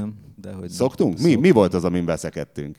Hát nem tudom, te mindig vagy az ilyen 4-hengeres dízelekkel. Mi az, hogy vagyok? Hát mert te mindig átülsz egy ilyen sejmes járású V6-os autóból, és onnan... Mennybe menesztettem a dízel Dacia Duster-t Azt például. igen, hát mert nincs hangja. Mennybe menesztettem a dízel SsangYong Rextont. Hondát. Hát ez micsoda egy bársonyos finom dízel volt. Mennybe menesztettem az 1.6 dízel Civicet. Igen. Jó. Tibikém, mondjál valami valid érvet, mert ezt nem fogad. Mondj egy példát. Az összes 2.1-es Mercedes-Benz dízelt említeném. Amiről te írtad a fülembe Hát, forró olmot öntsenek című cikket? Az 1.7-es volt. Azon se nagyon veszekedtünk. Az 1.7-es volt. Nem, autóknál nem szokott ilyen drasztikus véleménykülönbség lenni. Hát, egy fos. De a Én már láttam. motor amúgy is ilyen Gyakoriban, megosztóbb a igen. motor. Nagyobbak a különbségek is. Hát most gondolj bele, van egy KTM Super Duke, meg van egy ilyen Harley Davidson Fat Bob, vagy mi ez. Nem, ez hasonló kategória ez a kettő. Tehát ez a Triumph, ez igazán... És abban maradtunk, hogy a Harley, hogy a zombi próbálta megfejteni, hogy én miért gyűlölöm a Triumphot, ő meg miért gyűlöli a Harley-t, hogy a Harley az így az öreg emberek motorja, a Triumph meg azoké az öreg ember, mert én mondtam, hogy hát ez a Triumph inkább egy csikósnak való, és akkor megállapítottuk, hogy ez azoknak az öreg embereknek a motorja, akik nagy hangsúlyt fektetnek rá, hogy öreg embernek is nézzenek ki. Hát a Csikós egy született öregember, az a legendás történet, amikor 10 évvel ezelőtt ketten ültünk a buszon, a BMW-re menet, külön mentünk, és meséltem? Vagy te még Nem emlékszem, hallottam. Ja, az volt, hogy talán valami totálkáros akármi volt a BMW-n. Mindegy. Tél volt, hideg, és mindketten gyalog mentünk, mert nem lehetett parkolni, nem tudom, már biztos meg volt az okunk, hogy miért nem ez a jubileumi rendezvényünk, legutóbb. Nem hiszem, nem, mert valami nap... Mindegy. Okay. Lényeg az, hogy nem nyitva tartási, tehát nem ilyen csúcsidőben mentünk. Nem tudom már milyen metróval oda mentem az Őrsvezértére, felszálltam erre a BMW-re vívő buszra, és alig volt rajta. De egy ember volt. Rajtam kívül egy bácsi ült valahol elől. És akkor így ment a busz, 1-es kapu, 2-es kapu, tököm tudja, megérkeztem a megfelelő kapuhoz, és mondom, hogy de érdekes, a bácsi is ott száll le. És a Csikós volt a bácsi, tudod, csak annyira bácsisan bír kinézni, főleg itt hátulról. Figyelj, előbb-utóbb mindenki bácsi lesz, kivéve aki néni. Hát ez is igaz, de a Triumph azoknak a motorja, akik bácsinak is akarnak kinézni. Vagy ilyen bácsinak érezni magukat. Figyelj, én ez motoros körökben ez mindig ilyen vita, hogy ki a motoros, meg ez a motor, meg mi a jó motor, meg ebben annyira nem vennék részt, mert olyan különböző álláspontokból lehet megkülönböztetni a motorozást is. Az biztos, az abszolút. Például, most nem is mondom tovább. Na, mondjad. Most már mondd. Nem, mert csak azt szoktam csinálni. Sajnos még az én motoromnak az ABS-et csak úgy kikapcsolható, hogy fullra, offra lehet tenni. És hogyha ilyen kicsit szupermotos stílusba akarod keresztbe tenni a hátulját, akkor teljesen ki kell kapcsolnod a ezért. Neked ilyen problémáid vannak a motorozásban? Igen. Akkor tényleg más jelent nekünk a motorozás. Nekem 3 élet nem lenne elég az, hogy idáig eljussak, hogy szupermotosan akarok keresztbe tenni. Ekkora tehenet, mint ez az 1000-es Adventure. 200 kiló könnyebb, mint a te tehened. Mármint az XR.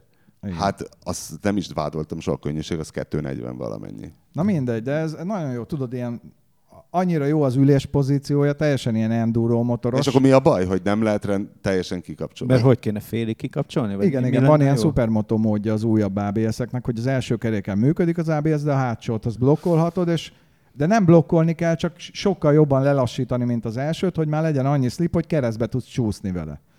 És, azt de tisztellek. És keresztbe csúszkál. Tehát ez a felüljáró itt, ahogy fent jövünk, és utána ugye rögtön az első utcán kell bemenni, és már felüljáróról lehet látni, hogy nem jön ott autó. És akkor te keresztbe vágod az Adventure-t? Ja. Hát csak annyira, hogy jó, megfékezed az elejét, átterhelődik, hátulja elkönnyül, és hogy fordulsz be, így tudsz így keresztbe csúsztatni kicsit. Hát egyszerre tisztelek és irigyellek. De visszakötvén... Mondta Zsolt bácsi. Zsolti bácsi. Az ABS kérdéshez mondtam a zombinak, hogy hogy kurvára tetszik nekem ez a Harley, és tényleg most ezen megy az őrlődés, hogy eladom az XR-t, csak ahhoz le kéne mosni, amihez nem fűlik a fogam. De hogy én nem is értem, hogy mit beszélt birkózásról, hogy annyira jó volt, hogy van rajta ABS, hogy egy ilyen, az 306 kiló a saját tömege Fat Bobnak, tehát a no man is no man abszolút, de nem mondom, hogy nem érzed soknak, mert soknak is érzed, de nem érzed terhesnek, mert annyira alacsony a súlypont, annyira szépen kanyarodik, hát az XCRM-nél biztos, hogy 1000-szer jobban vágott be a kanyarba, gyönyörűen dől, és hogy lehet vele egy ilyen dobogókői szerpentint élvezni, csak annyi kell, hogy hátsó fékkel fékezd be a kanyarba, tehát kicsit, hát akkor lépsz a hátsó fékre, hogy lassuljon, és akkor szépen dől, és akkor engeded el, húzod a gázt, szerintem nagyon ügyesen kanyarodik. És mondom a zombinak, hogy mondom, és te kurva jó, hogy van rajta ABS, hogy mondom, na azért megemberelte magát a Harley, és mondta a zombi, hogy lófaszt emberelte, kötelező, nem tudom hány éve az ABS motoron. Hát egy pár éve, nem régóta egyébként. De nem kötelező, hanem vagy az, vagy integrálféknek kell lennie. Legalábbis a kisebbeknél, én úgy tudom. Hú, de jó dolog. Kötelező. Mondom, nem, mert akkor az összes robogón lenne. De nincs. 125 fölött. Akkor lehet. De mondom, hogy akkor meg ott is kell lennie integrálféknek, vagy nem tudom, van valamilyen hogy tudod, hogy húzod a hátsót, akkor fog az első is. De azt én nem tudom. Hú, Göbi, tudod, hogy néz ki az a Fat Bob? Láttam az Instagram képezen. Ja, akkor na.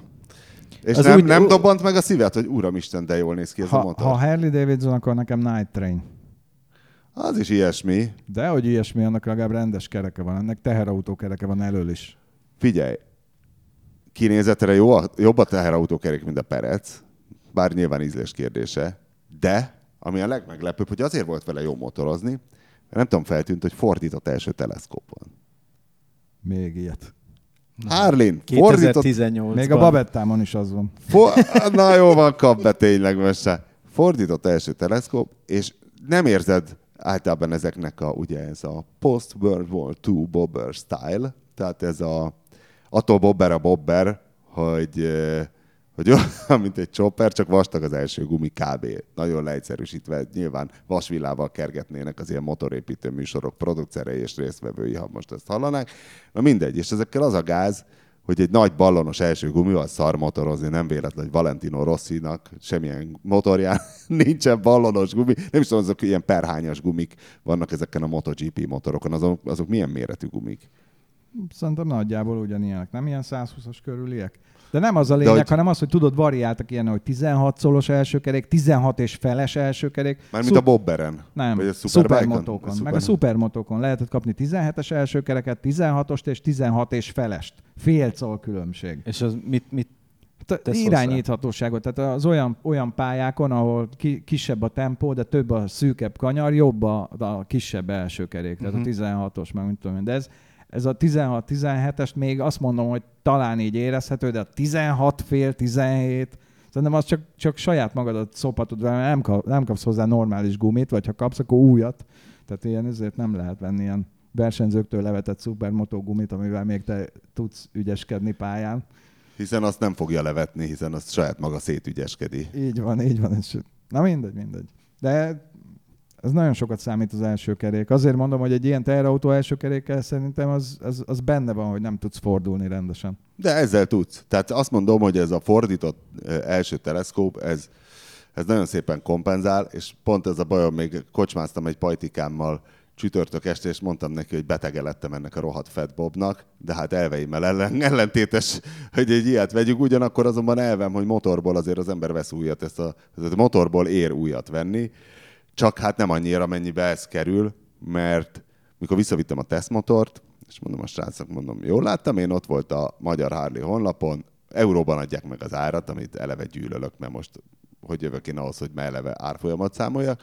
Kiszámoltam, és 5 millió 7. Mondom, hát manapság drágák a motorok, de ez akkor nagyon méltányosnak tűnik, és mondja, hogy nem, az biztos nem, hanem annyira jó fel Harley, hogy nettó árat ad meg, nettó eurós ár, tehát valójában olyan 6 millió 7, vagy valami ilyesmi az ára. Plusz regadó. Nem, az már a regadós. Ó, de király. Az már benne van a regadó. Nem, mondjuk soha nem voltak olcsók, tehát... Na mindegy, és erre pajtikám azt mondta, hogy ne hülyeskedj, add el az XR-t, és kér egy finanszírozási ajánlatot. Én is hitelre vettem a Harley-mat, mert az az a havi 30-40 ezer, az nem fáj, azt kiveszi észre manapság, és ott van a Harley, és ez milyen jó.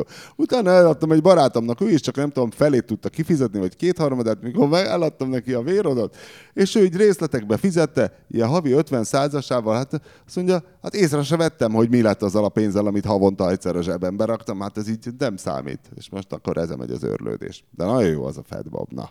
Ja, mert néztem használtakat, és a Harley-ból érdemes szerintem használtat venni, mert a Harley-t már olyan öreg emberek veszik meg, akiknek sok a pénzük. Nemhogy nem rúgják szét, ugye nagyon sokszor motorozni se tud, meg fél tőle, meg és vannak ilyen 6-7-8-9 éves Harley-k 5-10 ezer kilométerrel.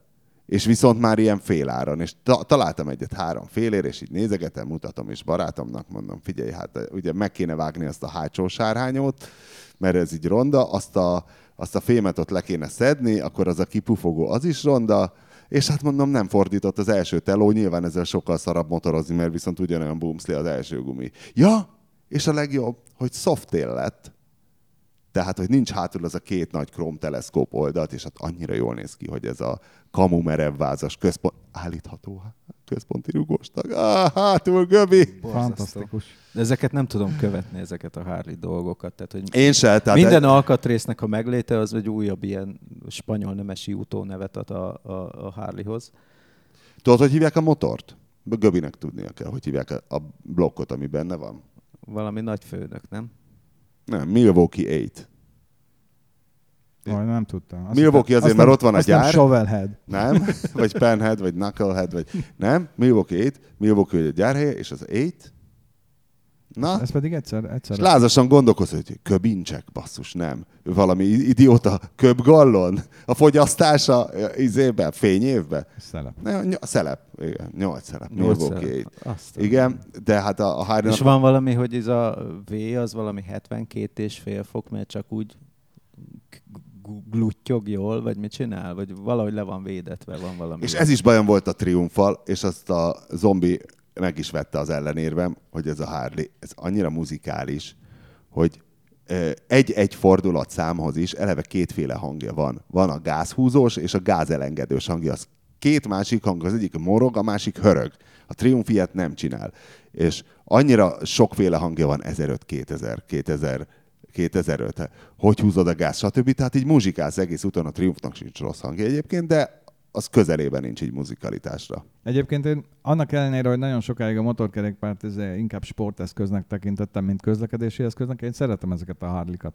És én a legelőször egy Sportsterrel mentem, egy 1002-es Sportsterrel, ami egy jó meg is volt csinálva, mindent ráaggattak, tudod, ilyen Screaming Eagle kiegészítőket, és annyira tetszett. Jó, nyilván ez nem hiába a Sportster a neve, az a sportnév megcsúfolása, mert semmi köze nincs. Hát mint amikor Magdi anyus elmegy egy hónapig crossfitezni, és egy sportosabb Magdi anyus lesz, de azért még Usain Boltnak nincs félnivalója tőle. Mint amikor megválasztják Tina Turnert a világ második legszebb nőjének, és akkor az a magyarázatuk rá, hogy na de mennyi idős.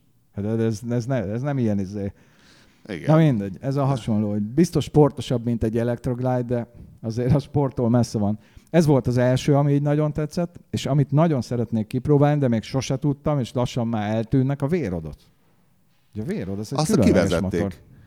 Szar a Vérod, Göbi, az a helyzet. Tehát nekem az volt vele a bajom, aminek ugye a Porsche csinálta igen, a motorját, és őrületes... Legalábbis a hengerfejét. Igen. És őrületes váltás volt a Harley-tól. De ez vizes, nem? Igen, hogy vizes. De azt a vizes blokkot is kivezették, vagy csak a Vérodot? Szerintem a vizes blokkostul kivezették a Vérodot, és most ez van valami ilyen kompromisszumos fasság van a Milwaukee-ban, hogy valami vízhűtés, de csak a henger fej, vagy valami ilyesmi van. És most elfelejtettem, mit akartam mondani. Hogy rossz volt a Vérod, igen, hogy egy ilyen cruiser jellegű dolognál, mint talpal előre motorozol, hogy nagyon fontos, hol a lábtartó, hol a nyereg, és hol a kormány. És a Vérodon ez el volt kurva.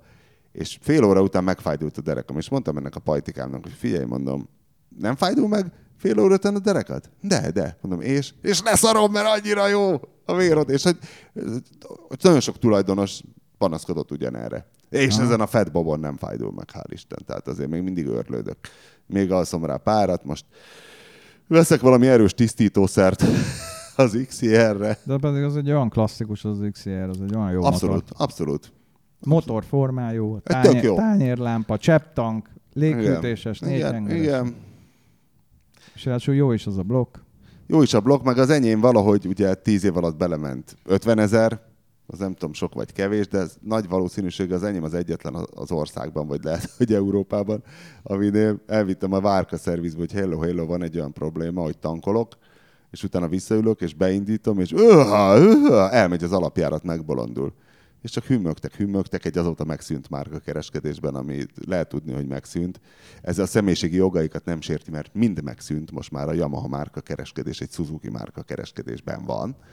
Na mindegy, és ott ment a hümmögés, majd egyszerre csak hirtelen ötlettől vezérelve áthajoltam a pulton, ránéztem a csávó monitorjára, hogy mit is pislogat oda, mire zavartam, mondta, igen, elismerte a gyári hibának, igen, hát jó, akkor kicseréljük, és valami 1.200.000-es nagy javítás volt, elektronika, szívócső, valami, mert hogy az elektronika valamit rosszul csinált azzal a szívócsővel, hogy egy csepp benzin ott maradt. És attól, hogy egy csepp benzin ott maradt, és a tankolás alatt ott bepárolgott valahogy a szívócsőbe, az elektronikát becsapta, és ő azt hitte, hogy akkor nem kell neki benzin, vagy valami ilyesmi, és ettől lett ez a szörnyű ingadozás. Na mindegy, és még ez is ki van rajta cserélve. Nem hiszem, hogy más áthajolt a pulton és megnézte. Ja. Nem tudom mondjuk, miért nem hívták vissza az összeset, hiszen ilyenkor a gyár fizet, nem? Tehát ilyenkor Hát ezért. Gyár fizet, de Ezért. nem volt akkora inkább- probléma ez. Nem akkor a probléma, hogy tankolás után táncot jár neked az alapjárat? 10 másodpercig. Akkor is basszus, van az a helyzet, amikor te az apokalipszis lovasa vagy, menőn kislattyogsz, minden mozdulatod végre, nem szerencsétlenkedsz se a kesztyűvel, a bukót is normálisan vezet fel, nem szúrod ki a szemedet a napszemüveg szárával. Megtalálod a sluszkulcsot, mert nekem azt megtalálod a szokott- sluszkulcsot, még mielőtt a kesztyűt fölvennéd. Az is volt. Ja, és ennél a Harley-nál azért az a kulcs nélkül indítás, az, ott van a zsebedben a kulcs. Semmit se kell keresgélned, és csak egy gomb, és megy. És ráadásul olyan a riasztó, hogy a fotózáskor ugye az Omninak tologatni kellett, illetve nekem kellett volna, na mindegy, de ha olyan tologatja, akinél nincs a kulcs, már akkor vonyít. Ez egy tök jó dolog. Na, nem melegítettem rád a Harley-t, Göbi? Majd megvettem, kölcsönadom egy körre. De ilyen potato hangja van a blokknak, Frankon? Tehát ez ilyen rendes. Olyan Harley-s. Hát Aha. nem az abban hallottam olyat, ilyen régi, nem tudom milyen head blokkosat, ami tényleg az a annyira le volt tekerve az alapjárat. Ez a művészet szerintem az ilyeneknél, hogy megcsináld azt, hogy még nem fullad le, de a minimálja, 400-as alapjárat, vagy olyan is az tényleg elélveztem. Valamit, azt hiszem a Tetco szalonos Krisznek volt talán, nem is tudom, és ilyen így. Ja, de olyan nehéz a főtengely, mint az én blokkom teljes egészében. Persze. Hát olyan gyakorlatilag a gravitációt, a tömegvonzást tartja pályán, mint a holdat. És ezek a Harley-k, ezek elmennek utána a világ végére is? Vagy ez... Fogalmam sincs, sose volt Harley, igazából utána kéne nézni. Vagy nincs ember, aki kibírná azt Én a futás teljesítményt a Azt gondolom, nyergében. nagyon sokáig elmennek azok a blokkok. Fordulatosan nagy, meg az egy normális anyagból van. Honnan tudod, hogy normális anyagból van? Hogy honnan tudod, hogy Milwaukee-ban azt a Milwaukee 8-et azt nem papundekliből rakják bele? Hát mondjuk, ha én ilyen kevésbé kihegyezett dolgot csinálnék, én azért kivenném, amit ki lehet venni. Nem tudom, én csak ezt gondolom. Mert ezek nem olyan típusú túramotorok, mint néhány ilyen igazi túramotor, hogy hirtelen belerohan 100 000 kilométer, aztán nem egy pán-európián. Ja, nem. Senki nem megy. Nem szeles. Tehát az XR-re azért is kellett a szélvédőt fölraknom, mert az a nagy palacsintasütő lámpája, az már ilyen 100 fölött olyan szelet tolt a felső testre, hogy kellett a szél. Hát a Harley kényelmes 120-nál is. Egyébként a nékedeknek ez a nagy hátulütője, hogy... Nem mindegyik szeles. Az XR-nek akkora lámpája van, Vannak ami miatt most már gyönyörűen világít, csak rátolja. De vannak most már ezek a ilyen Ravco, ezek a ilyen rovarfejű izék, Tudom, és azok jobbak, nem? De az nem világít a rovarfejű, nem? Dehogy nem. Például a ledes rovarfej, KTM. Az nagyon világít? Nagyon jó. Nagyon jó. Ugye abban van a kanyarfény is. Kanyarfény. Van kanyarfény? Mondjuk motoron kell a kanyarfény. Na, basszus, még mert egy fölösleges ellenkormányzol... műszaki extra. Tessék. Ugye? De nem, az tényleg kell, mert Igen, a motorral nem úgy kanyarodsz, mint a biciklivel, hogy befordítod igen, a kormányt. És nagyon jó. De tényleg nagyon jó. és leveszi kicsit a szelet, de hát az a kicsit az azt jelenti, hogy nem 120 a kényelmes, hanem mondjuk 130 vagy 140, de ha véletlenül Németországban vagy, ugye? És minden mennél autópályán akarnál motorozni. Igen. Na mindegy, ez hátulütője. Akinek nem hiányzik, annak nem hiányzik, de néha azért jó az autópályán haladni. Ha már úgyis ott kell menni, ami rémunalmas, akkor már nem állok be a 120-ra. Hát ez az. Meg az veszélyes is. És mikor jön az aktív aerodinamika ki a motorkerékpárra?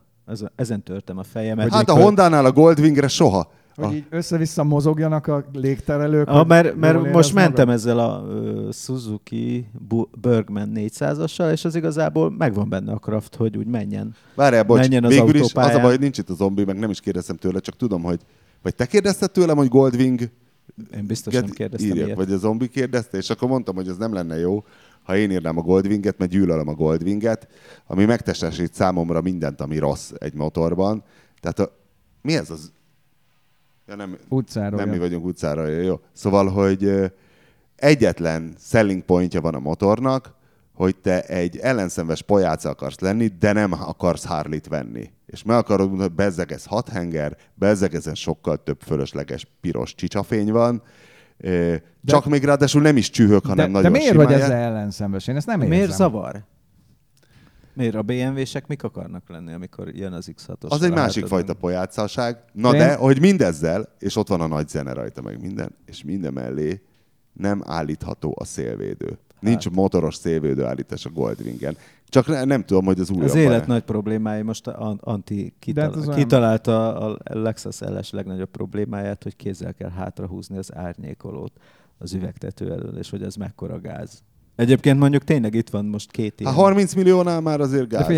Én most mentem visszatérve a Goldwing és társaira egy K1600 Grand Amerikával. BMW K1600. A K1600, ami ugye egy soros 6 hengeres túra BMW. Keresztbe, azt nem ellenzem, mert az egy műszaki poénnak én azt elfogadom, hogy akkora BMW buzi vagyok, hogy nem elég, hogy a BMW autó mellé BMW motort is veszek, de én egy sor 6 buzi, hardcore BMW-s vagyok, és fölösleges az a 6 henger, meg nem ad semmi pluszt, meg mit tudom én, de a Paulovics nem lehet, hogy Budapesten tartózkodik? Jut eszembe? Fogalmam nincs.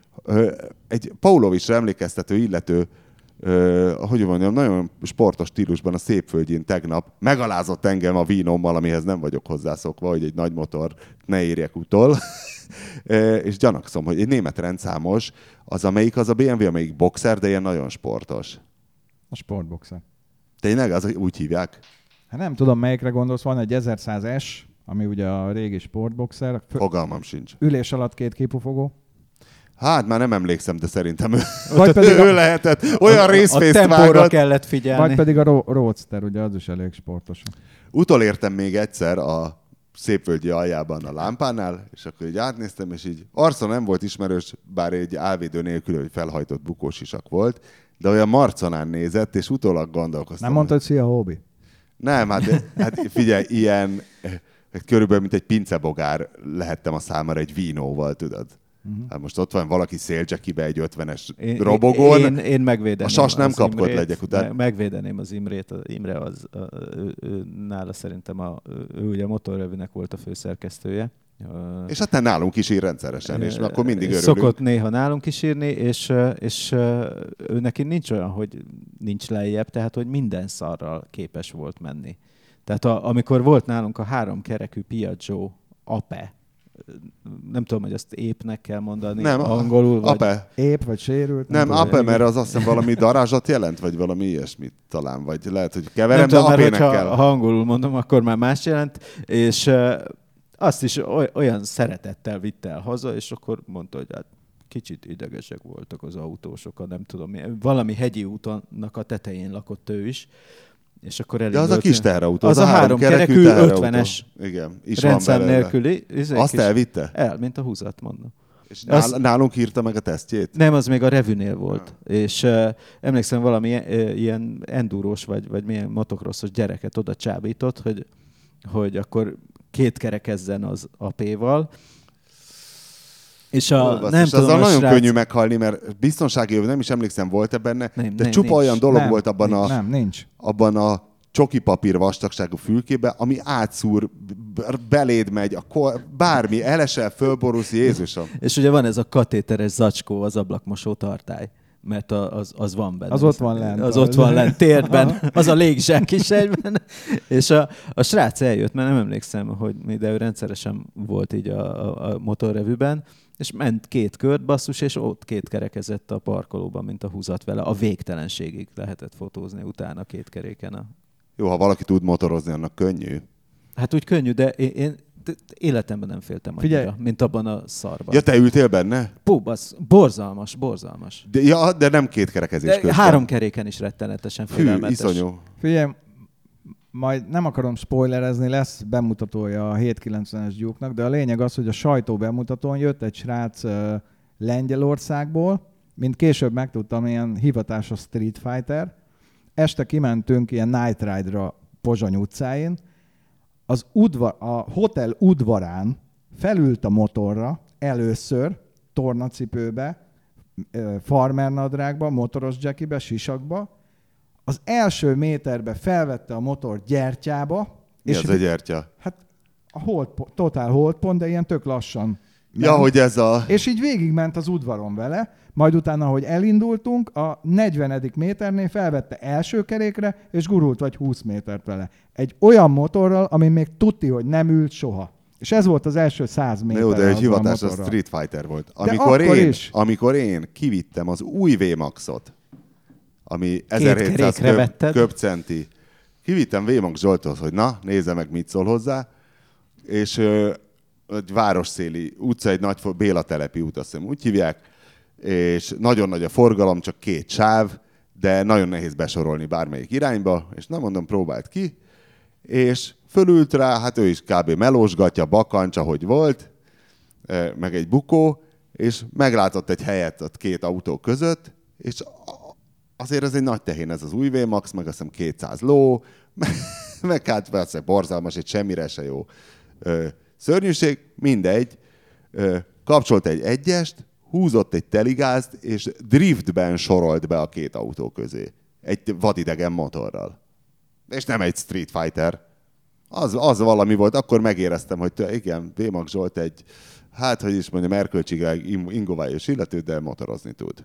Én még azt mondom, hogy azt még mindig egyszerűbb megcsinálni egy idegen motorral, mint holdponton egykerekezni, mert csak annyit tudott csinálni a csávó, hogy megnézte hol a hátsó fék, hogy kb. Hogy áll a pedál, vagy mit tudom én, és rögtön. A másik fotózásnál meg azt mondta, ugye autóba bent ültek a csomagtartóba, egy kombi kocsiba a fotósok, azt mondta, hogy menjenek körülbelül 60-nal, és 60-ról lassítsanak le, körülbelül ilyen 6 másodperc alatt nullára, és ő megy majd mögöttük első keréken. Én meg leálltam az útszélére, levettem a sisakom, nem mondom, ezt megnézem. Ebből akkora bukás lesz, be fog esni a csávó a csomagtartóba, és meg minden. Mekkora fotó lesz. És ott mentek, ott volt a 2 kamerás, bent ült a csomagtartóba, és ilyen kb. 80-ról ilyen 6-7 másodperc alatt lelassítottak 20-ra, és a csávó pontosan 1,5-2 méterre első keréken gurult a kombi Golfnak a csomagtartója mögött. Azt mondtam, ilyen. De ezt te, aki csúsztatásba rakod be az Adventure-t a Polgár utcába, ezen miért csodálkozol annyira? Azért, mert ez egy olyan egyensúlyi helyzetet kell neki tartani, amiben tud lassítani. Tehát ha kicsit jobban megfékezed, túl tud billenni, ha meg nem fékezed meg rendesen, akkor meg vissza. Tehát ő tartotta azt az egyensúlyi helyzetet, és úgy lassította azért. Jó, de hát ha tudsz biciklizni, akkor tudsz biciklizni. Ezt vagy tudod, vagy nem tudod. Én nem tudom, ő tudja. Nem tudom, én egykerekezni is rosszul tudok. Pláne én ezt a paraszt power wheel-it tudom csinálni viszonylag hosszan. De mi a paraszt power wheel-i? Hát az, hogy erővel emeled fel, esetleg kuplunggal emeled fel, azt addig mész, még el nem fogy. Tehát ahogy gyorsul, egyre lejjebb, ezt már 80-nál V-Max Zsoltnak volt egy kis segédje, aki 50 köbcentis robogókkal tudott akármeddig elszüttyögni 20-szal egy keréken.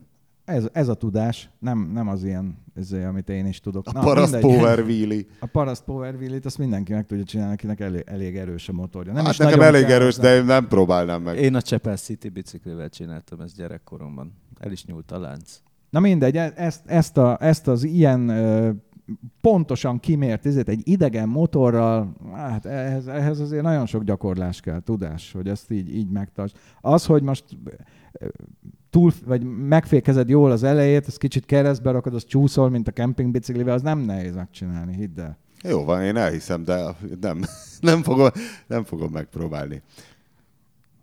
Úgyhogy nem fejeztem be azért a K1600-ast.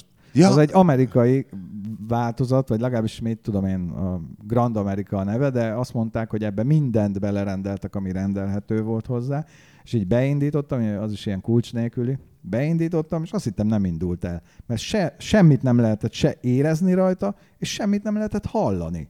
Csak akkor láttam, hogy a fordulatszemmérő már feljebb jött a nulláról, és hogy gázt adsz neki, akkor meg ilyen hajszárító hangja van. Tehát nem egy belső égésű motor hangja van. Hülyeség a 6 henger motoron, nem? Tehát valamit csináljon, valahogyan legyen szar. Legyen úgy szar, mint a Harley, valami csühögés legyen.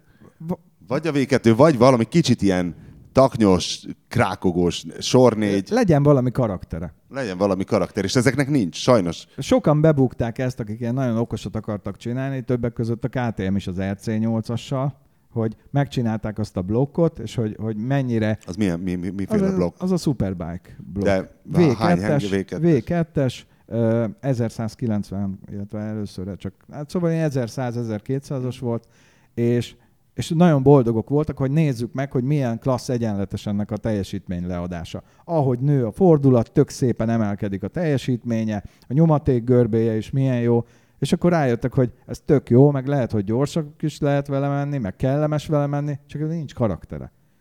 És akkor ott emlékszem rá, ott mutogatták a Ducatinak a hasonló görbét, hogy hát ez meg hogy van megcsinálva, alul semmi, aztán itt fölül kezd el menni, hát ez mennyivel rosszabb, meg minden. Csak éppen a Ducati az élvezetes ilyen szempontból, hogy van benne egy ilyen teljesítmény lépcső. Csak a piacra került végül is? Hát és persze, megbukott? 2008-ba, 2012-ben vagy 2012-ben be is fejezték. Tehát, hogy szarul ment, és... Igazság szerint nem azért, pont rosszkor jött, mert ugye 2008-as... Ja, 2008-ban nem csak az állt bele a földbe. Tudod, ja, ahogy mondta valaki, hogy régen mindenki Valentino Rossi volt, most meg mindenki világutazó. Most már mindenki túramotort tesz, túra endurót. Amivel nem hagyja el ugyan az aszfaltot, de jó, hogy van a rugóút. Biztos jó a túra enduro. Csak én jobban érzem magam ilyen alacsony 300 kilós teheneken. Na, de hát ez mennyire megszokás kérdése, mert én meg az ilyen speed motorokon hülyén érzem magam. Most is pályán voltam a 790-es. Azokon én is. Így. Tehát tehát ez a kitérdelő stílus, ez tök messze áll tőlem. Tehát nem tudom jól csinálni, meg nem jut eszembe. Tehát nekem az van, ha jön a féktáv, akkor kormányt magamhoz húzom, lábam előre, lenyomom a kormányt ilyen szupermotor stílusba, de ha egy ilyen idegen motoron ülök, tök hülyének érzem magam, hogy mit kell csinálni, hogy egyáltalán elférjen a lábam. Vagy... Jó, de te egy ilyen crossos mókus vagy. Hát ja, inkább az. Ezért a nagyobb enduro jobb. Na jó, hát ennyi volt már az égéstér. Köszönjük minden robogós, motoros, autós, hajós, repülős, gyalogos és úszó hallgatónknak a figyelmet. Ha köszöntést akarnak, küldjenek fényképet, vagy valamit, hogy mit csinálnak, mert úgy sokkal érdekesebb. Aki nem küld fényképet, azt nem köszöntjük. Azt nem köszöntjük. Tartsanak velünk a jövő héten is. A műsor a Béton partnere.